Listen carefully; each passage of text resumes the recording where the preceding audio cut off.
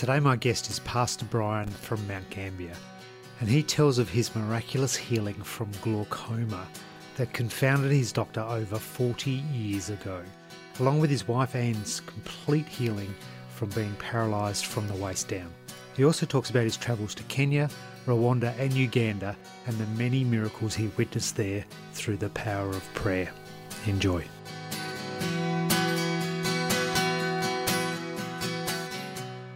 Hello, Pastor Brian. Hello, Ben. How are you? I'm excellent. That's good. We're down at our Karakalinga camp, enjoying a lovely Easter down here in our caravan. Yes, I can see that because I'm with you. I have to tell the audience that because I'm guessing we'll probably hear some noises outside the caravan of kids playing, etc.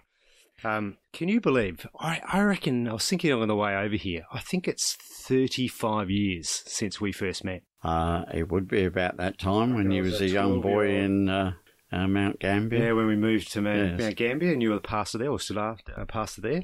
That's right. I think I was 12 years old. Yes. I reckon so. That tells everyone how old I am now. Yeah, it does keeps it going away, doesn't it?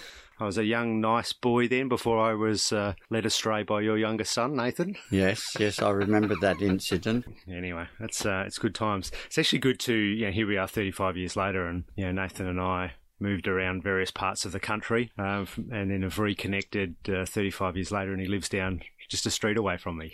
Yes, I wondered that as well, that the friendship was continued. And I thought that was great. Yes, it is. It's really, really good that could happen. Yeah. So. Now, your journey with God didn't start in Mount Gambier. It started before that up here in Adelaide, didn't it? Yes, yeah. So how did you come to follow God? First of all, I was never looking for God at all. I didn't like religion because it always seemed hypocritical. But I had my wife Anne had an incurable disease, and that had come about from the age of 5 and then turned into bronchiectasis at the age of 12. And we moved from the UK to Australia, to Adelaide, and then to the Adelaide Hills. And that's where we met a family, Graham and Maureen Hazeldine, and we got to know them very well. And then after a couple of years, Anne was taken into hospital, which they believe was a gallbladder, and they removed that and then found there was nothing wrong with it. But at the same time, they found she was paralysed from, shall we say, the top of the chest down. So was that as a result of the operation, or...? No one really knew at the time. They had absolutely no idea what was the cause of it, and they'd done extensive tests, x-rays. They couldn't find anything, so Anne was taken to the Royal Adelaide Hospital, and the specialist told me that they didn't have any idea what was actually wrong with her, and she would just lay in hospital until something developed with which they could make a diagnosis. And this is on the paralysis? Yes. Yeah, right. After visiting one evening, I went to see Maureen and Graham Hazeldine and just told them what had happened, because I had another motive going there. I had a dog that was just due to have puppies that we had originally bought from him, and wanted him to look after it, which he agreed to. And then, of course, during the conversation, he spoke to me about the things of the Lord. And I will admit that I didn't understand. I don't remember a thing that he said, apart from the very last sentence, which was, "Would you like us to pray for her?" And I just said yes, and would like that, because I knew she still believed in God. And I really classified myself somewhere between an atheist and an agnostic. So your accepting of them having prayer for her was not anything to do with what you believed. It was just, you thought that would be a nice thing for Anne. Yes, at the time, completely. And because I knew she would appreciate it. And they did. How were you feeling about Anne's paralysis at this point? Were you worried about it? Was it... I admit I didn't know really what I was going to do, because I had 2 young children. I worked for myself, so I had to continue to work. And I also had to visit Anne in the hospital. So I didn't really know how I was going to cope with that, and that is the reason I thought I'd take the dog over to start with, so the dog was looked after. I really hadn't worked out a plan for what I was going to do, what was going to happen at all. But They prayed for Anne, and I believe it was at one of their meetings, and I can remember going into the hospital the day after they had prayed, and as I turned to walk down the corridor, there was only one other person in the corridor, and that was Anne right down the other end, and she was walking towards me. And how many days had this been since the paralysis had come on? I can't remember exactly, but it would have been somewhere around about 10 or 14 days. Wow. Something like that anyway. And when I approached Anne, she just said to me, she said, I've been out of bed since first thing this morning walking. I'm weak, but I'm walking. So that was roughly the answer. There were actually two things that happened after Anne had come out of hospital. One was the specialist said to her, in all my career, I have never ever seen a person make a recovery like this before. And he was so amazed as he was talking that he nearly fell off of his chair in amazement. He did. Pushed his chair back and he just nearly fell off. And the second thing was, a number of years later, Anne had just gone to visit a local doctor and they just got talking about things. He said, oh, we actually know what that disease is that you had that caused the paralysis. And he said it's called Guillain-Barré syndrome, and it affects people in different ways. And he fully understood all what had taken place. So it's not as... It really sort of made the issue more genuine to actually know what... Once you could give it a name and once you knew the severity of it. That's right. There's actually another lady here in our assembly here that's been healed of that as well. Yeah. As regards to glaucoma, it was mid-1970s. I'd been to work. I cracked my head on a big plank as I was coming out, nearly knocked me unconscious. For the next 2 weeks after that, I had continuous headaches, not severe, but just enough to know that they were there. I decided to go and see the doctor, and my wife Anne said, why don't you pray about it and be healed?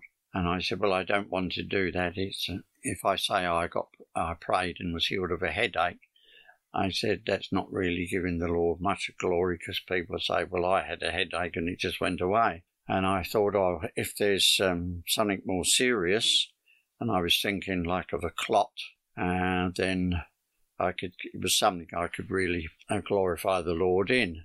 And one of the reasons was my younger brother had worked with a young fella, and he'd hit his head at work and appeared to be okay, called up for national service, and after a few weeks there just suddenly collapsed and died. The reason was the clot in his head had moved and it had killed him. And I was aware of this and thought, if that has happened to me and I get healed, I can really praise the Lord. So I went to see the doctor, was told I had a glazing over the eyes, but everything else was okay. And if it continued, to go back and they would do more tests. A few days later, I came home from work and Anne said, tonight we're going down to the Lions, they're holding a screening for glaucoma, and there I was tested, and they diagnosed me with glaucoma, waited until it had all passed and then done the test again and confirmed it, and was told immediately to go and see the doctor, which I did 2 days later. And this was interesting because when I went in and told him, he just said, oh, the Lions Club go overboard with this, but while you're here, we might as well give you a test. And when he had done the test, his words were, the pressure on the eye is way above normal. You better see a specialist straight away, which I did. And he confirmed it, and then he said, come back next week and we'll do more tests, just to see exactly how bad it is. My answer was, thank you, doctor, I'll go away and pray about it and be healed. And he said, no, you won't. I said, I will. I know 2 people that have already been healed, and I said, I know what the Lord will do for me. I went to just a small house meeting of 12 people, and along with other prayer requests for other people, I was healed instantly, and I can still remember where I was standing to this day. I went back to see the specialist. He examined me, And he just went, "Oh, nothing wrong with you." And I said, "Well, I told you this would happen." I told you so. And so he said, "Well, you might as well go home." He actually opened the door for me, and halfway out when he stopped me and said, would I come back in 6 months' time, which I did. Well, it was actually 7 months. He examined me again, and he said, "Now I've got to believe this." And he said, "Your eyesight's perfect. It's what we call 5/5. So we sat down, and he had my card before him with his pen in his hand, and he just he didn't know what to write on there, and I was partly grinning to myself, thinking, you just do not know what to write. Well, he's probably never had an experience That's ever right. where he No. can't explain what's happened. No, it's obvious that that was it. And with that, he looked up at me and he said, "Oh, do you mind if I write healed by prayer?" And I just said, "No, doctor, that will do me fine." He said, "If I hadn't have seen this, I never ever would have believed it." And he started to ask me where I went to church, had I seen other people healed, and he even said that if he wasn't going to Europe or to the UK at the end of the week, he would come along to a meeting and have a look. And it was obvious that he had been just impressed by what had happened. I've never had any reoccurrence. I've had eye tests done, and they show absolutely no sign of it at all. I hardly ever wear glasses apart from close-up reading, either night-time or morning or in dark places. But normal, I can still read the newspaper. We just need to provide some context to the listeners that you are 80 years old. Yeah. In actual fact, 80 years of old age 2 days ago. So, What's amazing, I'm just reading here from the glaucoma website, which talks about the effects of glaucoma. They talk about damage progresses slowly and destroys vision gradually, starting with peripheral vision. The early vision loss often goes undetected, which was the same in your case. Yeah. You wouldn't have known. This early vision loss often goes undetected since the other eye can usually initially cover for the loss, and it may not be noticed until a significant amount of nerve fibres have been destroyed.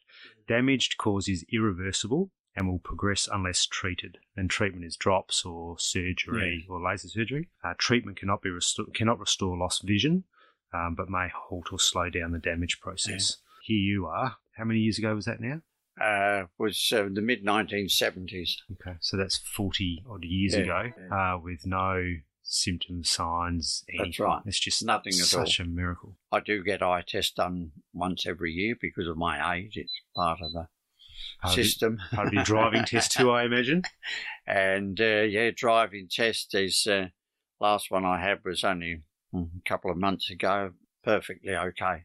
I love the fact when you were first having those headaches that you really held on to the fact that, no, I want to get diagnosed of what it is so that I've got a great miracle and a great story to tell of God's power, healing power, and here you are, 40 years later with exactly that, a great testimony.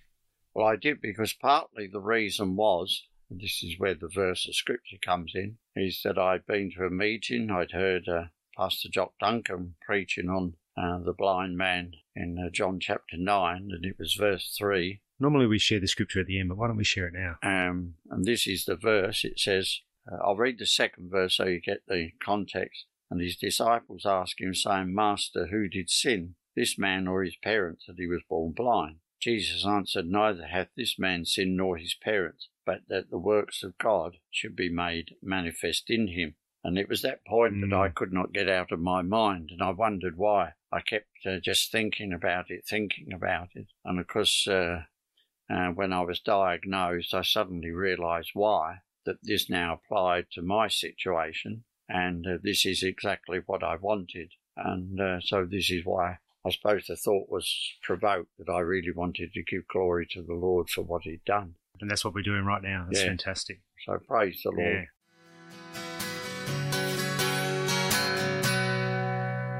Okay, listeners, time for a little plug. If you're enjoying hearing the amazing stories of what God is doing in people's lives today, then I've got something for you. In June of this year, 2019, the Revival Fellowship is holding their international convention right here in Adelaide. The theme of the convention is, What's Your Story? We're going to have a lot of visitors from all over the world, and many will share their stories of hope, of miraculous healing, of joy and of profound happiness that a life with God brings. So from the 8th to the 10th of June 2019, we invite you to join us right here in Adelaide, Australia, to find out what's your story. Head over to www.whatsyourstory.me to find out more information or to register for this year's convention. Look forward to seeing you there.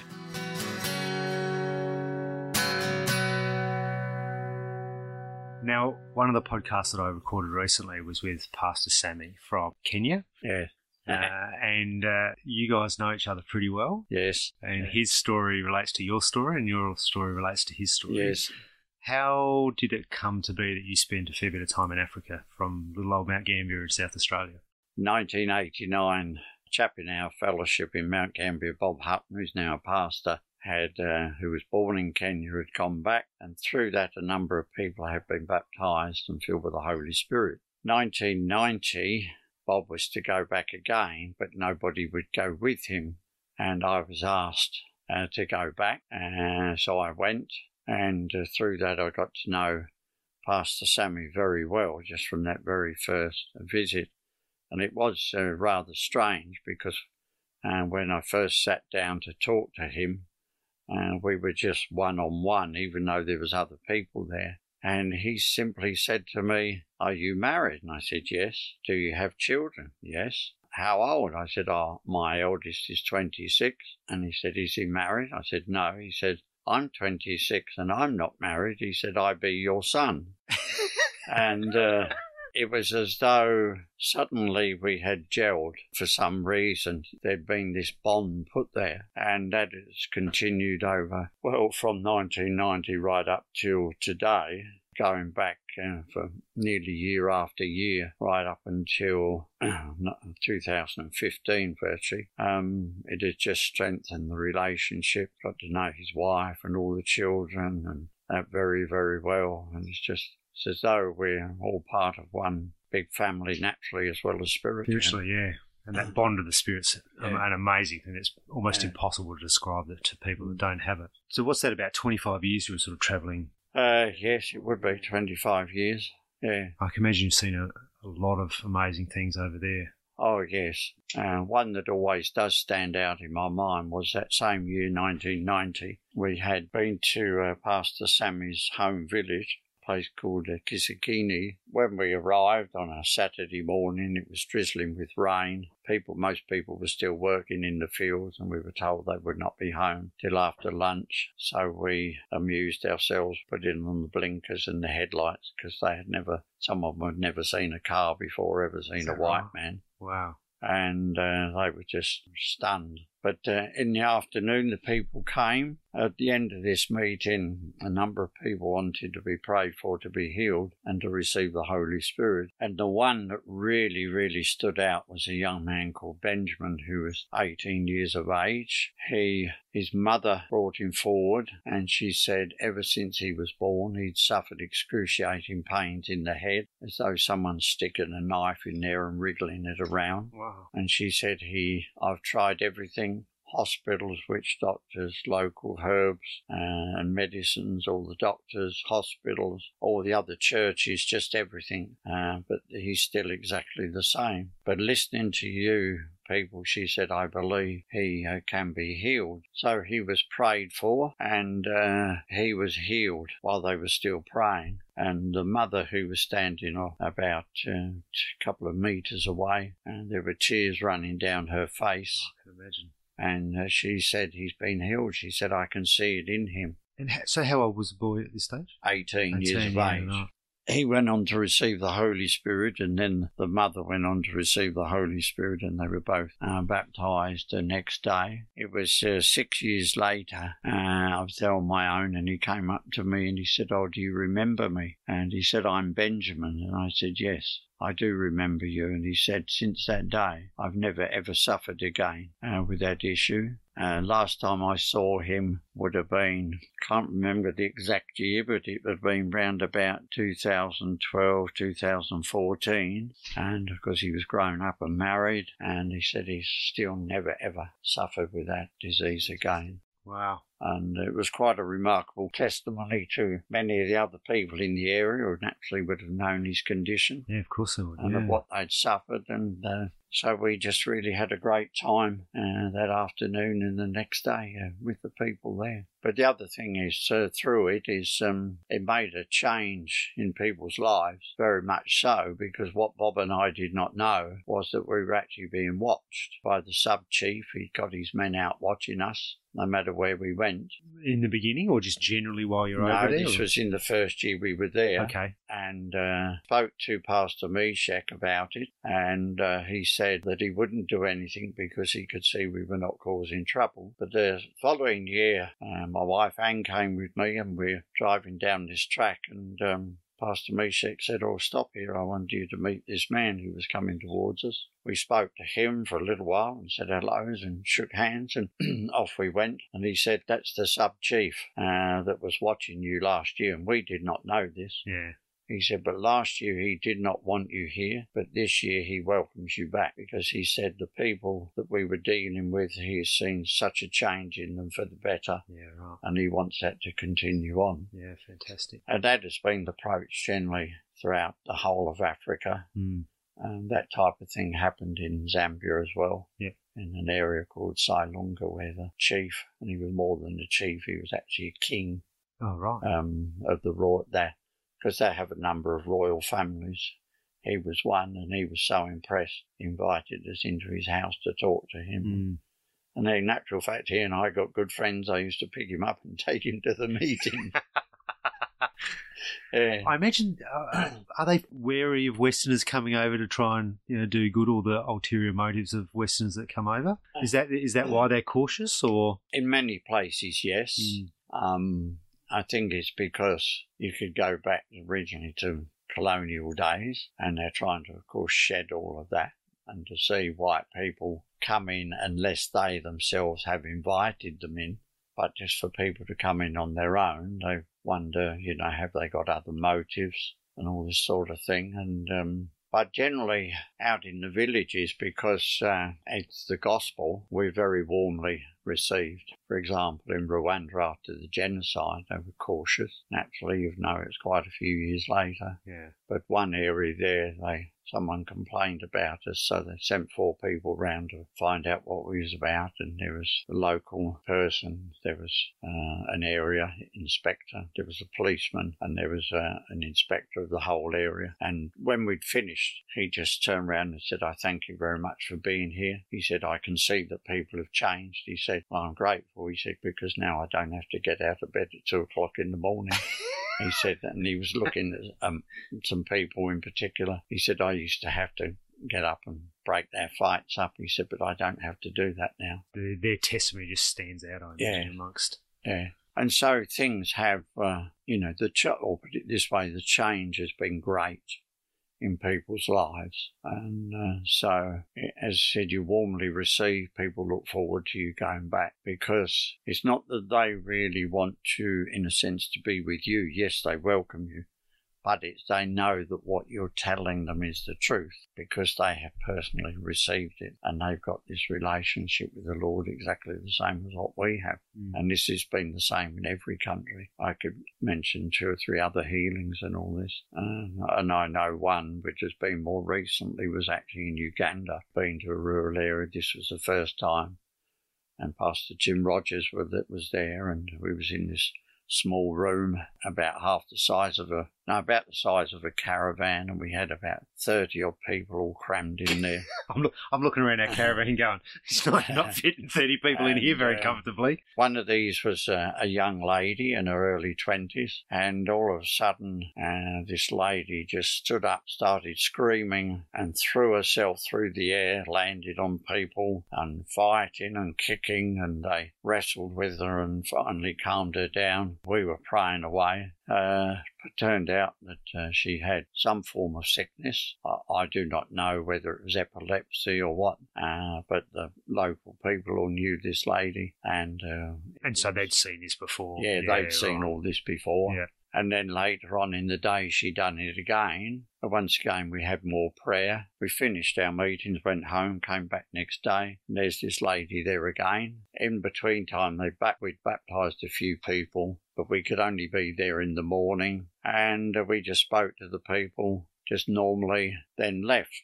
And then I'd heard afterwards that this lady had been totally healed. She'd never had these seizures again. So Pastor Joseph from Kenya had been there. Because when I asked, he just said no, she was totally and completely healed. Wow. Reminds me of that story, I think it's in here in Mark in chapter 9, where it talks about, how long is it ago since this came unto him? And he said, of a child, and oft times he cast himself into the fire and into the waters. Wow. But, there's a number of things that have happened. And it's just been wonderful to see it and being part of it. And the spirit indeed is willing, but the flesh is weak. It's amazing when you hear, you're 80 years old now. This has been a 40-plus year journey for you. It must be hard to reconcile that guy who, in the very beginning didn't believe in churches, didn't believe in Christianity, thought it was a bunch of hypocrisy. Yeah. It must be hard to reconcile that person with who you are today, all of the things and the amazing things that you've seen in the last 40-plus years. It is. I mean, does your family, have they seen that change in you? Do they recognise that? Well, coming from the UK, nobody else in my family ever came to the UK. But my mother, my father, and 2 brothers and their wives, and I was able to talk to them before my immediate family passed away, and they all knew that there was something different. My mother's words once were, "I don't know what it is, but you've got something." But she said, "Your father and I don't want anything to do with it." And that was it. Couldn't get through to any other member of the family at all, even on Anne's side, her parents, and that they wouldn't listen. So we're the white sheep in the eyes of the Lord, but the black sheep in the eyes of the family. Yeah, exactly. We've got a very broad family that spans the globe, haven't you, now, including your other son, Samuel. Yeah. Oh, yeah. Yeah. And clearly the Lord had a great calling for you, both locally here in Adelaide and Mount Gambier, as well as over there. So. That's right, yeah. There's no end to it. If I was to go back to Africa, for example, and go to any of the fellowships in any of the countries I've been, I would just be welcomed in as just one of the family, because that is the bond that the Spirit gives us. For as many as are led by the Spirit of God, they are the sons of God. Amen. Well, thanks for sharing your story. Only too gladly. Fantastic. Thanks. Thanks. Dr. Darren, welcome to Revival on Air today. Thank you, Ben. So this is a new snippet that we're doing where we want to get your opinion on what's happened in some of the testimonies that we hear. Now, you're a practicing GP? Yeah. How long have you been a GP for? 15 years. 15 years. And you practice with a group of other GPs? Yeah, down at Brighton. We've recently had a couple of healing seminars here in Woodcroft, and you've got up after people have told their testimonies and just talked through the medical diagnosis of their illnesses, and then more importantly, how the medical fraternity looks at what's happened to them when they've been healed. So really love to get your insight today on Pastor Brian Allen's testimony, and in particular his diagnosis and healing from glaucoma, and from his wife Anne's healing from paralysis. So what can you tell us about glaucoma? So I guess probably before I start talking about glaucoma, as a global thing, often I listen to these testimonies and there's a 1 or 2 or 3 critical points where what the person is saying in their testimony really steps through where God's intervened and changed the path of what would usually happen. And so particularly talking about Pastor Brian's story of glaucoma, it's a sort of illness that we know that once you've got it, you've got it. It's not something that can really be misdiagnosed, particularly not on the multiple occasions that he had it tested. And so once it's there are several treatment options that do work really effectively. And what are those treatment options normally? So it's either daily eye drops, okay, and you continue them for the rest of your life. Yep. Or in the old days, it used to be a surgical procedure. Now that procedure can be done by laser. Yeah, okay. And they are curative procedures, so you don't need to continue medication after them. So if you're taking drops for the rest of your life, does that halt the damage to the eye that the glaucoma has caused, or does it reverse it, or what does it do? So it just halts the damage. So the idea of the drops is to bring the pressure back to the normal range, so that you're not essentially crush injury damage to the back of the eyeball stops. Yeah, okay. So we know obviously that Pastor Brian didn't take drops for the rest of his life. That was 40 years ago. Yes. Nor did he have laser surgery. Is there any other thing other than a miracle by God that you can put it down to? No, there's not. And that's why I think that's really brought out in the story of the specialist, who was very confused about what did he write in his medical notes. Because I can imagine the poor guy. I became a Christian before I started medical school. Okay. And even going through medical school, you're expected to learn a lot of science, and it all needs to step through and it needs to all add up. And so the progression is you take a history, you do an examination, you order whatever tests you need, you make a diagnosis, and then that carries through into what treatment that person needs. And when things don't line up, that gets quite confronting for people. I can imagine. And as a Christian, we know we see things that don't line up, and that's fine. We can deal with them. But as a doctor, you're actually not trained to deal with that. Is that because there's generally always an answer? Interestingly, there's generally not always an answer. Yeah, okay. And in fact, in general practice, I spend a lot of my day dealing with uncertainty. And I suspect that being a Christian and being used to not having to have the answer because God does has actually made that job a bit easier at times. But we're taught to always look for an answer. So in medicine, if you're speaking to a doctor, they're trying to work out what's wrong, and therefore how do I use science and how do I use my research and my evidence to change that situation. And what about in the case of his wife Anne's healing? So initially, obviously, they didn't know what it was, and it wasn't until later that after she was healed, that they diagnosed it with Guillain-Barré syndrome? Yeah, Guillain-Barré syndrome. Yeah. Which is a progressive paralysis syndrome that it gets better by itself eventually, but it's generally a gradual progression to getting worse. And if you're lucky, that getting worse stops before you need to be put on a breathing machine. Right. Wow. So it's that serious. It can actually go right through to the respiratory muscles so you can't breathe for yourself. And then a period of time, weeks/months, at sort of a static, stable level, and then a gradual improvement. So there's two parts in that story that don't really add up to what we'd expect in medical science. And the first is the timeline, which is far shorter. And the second is and that timeline was dramatic, wasn't it? It was 10 to 14 days from start to finish. But it was also, there was no gradual progression of getting better, because she was in the hospital one day with severe symptoms and then was up and walking and healed the next day. Yeah. And I've talked to both Pastor Brian and Anne about this situation in the past, and it really was a very much an instantaneous process from being bedbound and very low strength, not even actually able to move her torso, and so not able to move around in bed, to being able to get up and walk.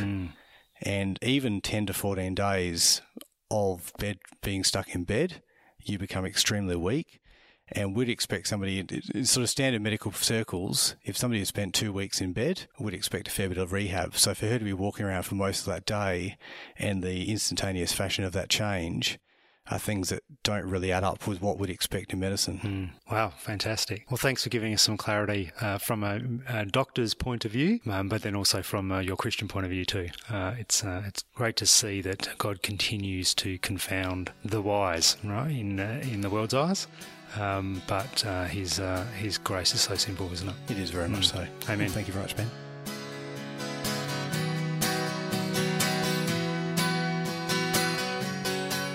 What a remarkable story Pastor Brian has to tell. Can you just imagine what his and his wife Anne's life would be like if they didn't have God in it, let alone all the people in Africa he's witnessed to and prayed for over many years? Would you like God to have an impact in your life like he's impacted Pastor Brian's life and those around him?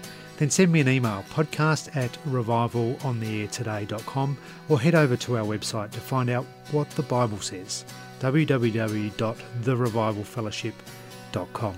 Until next time, God bless.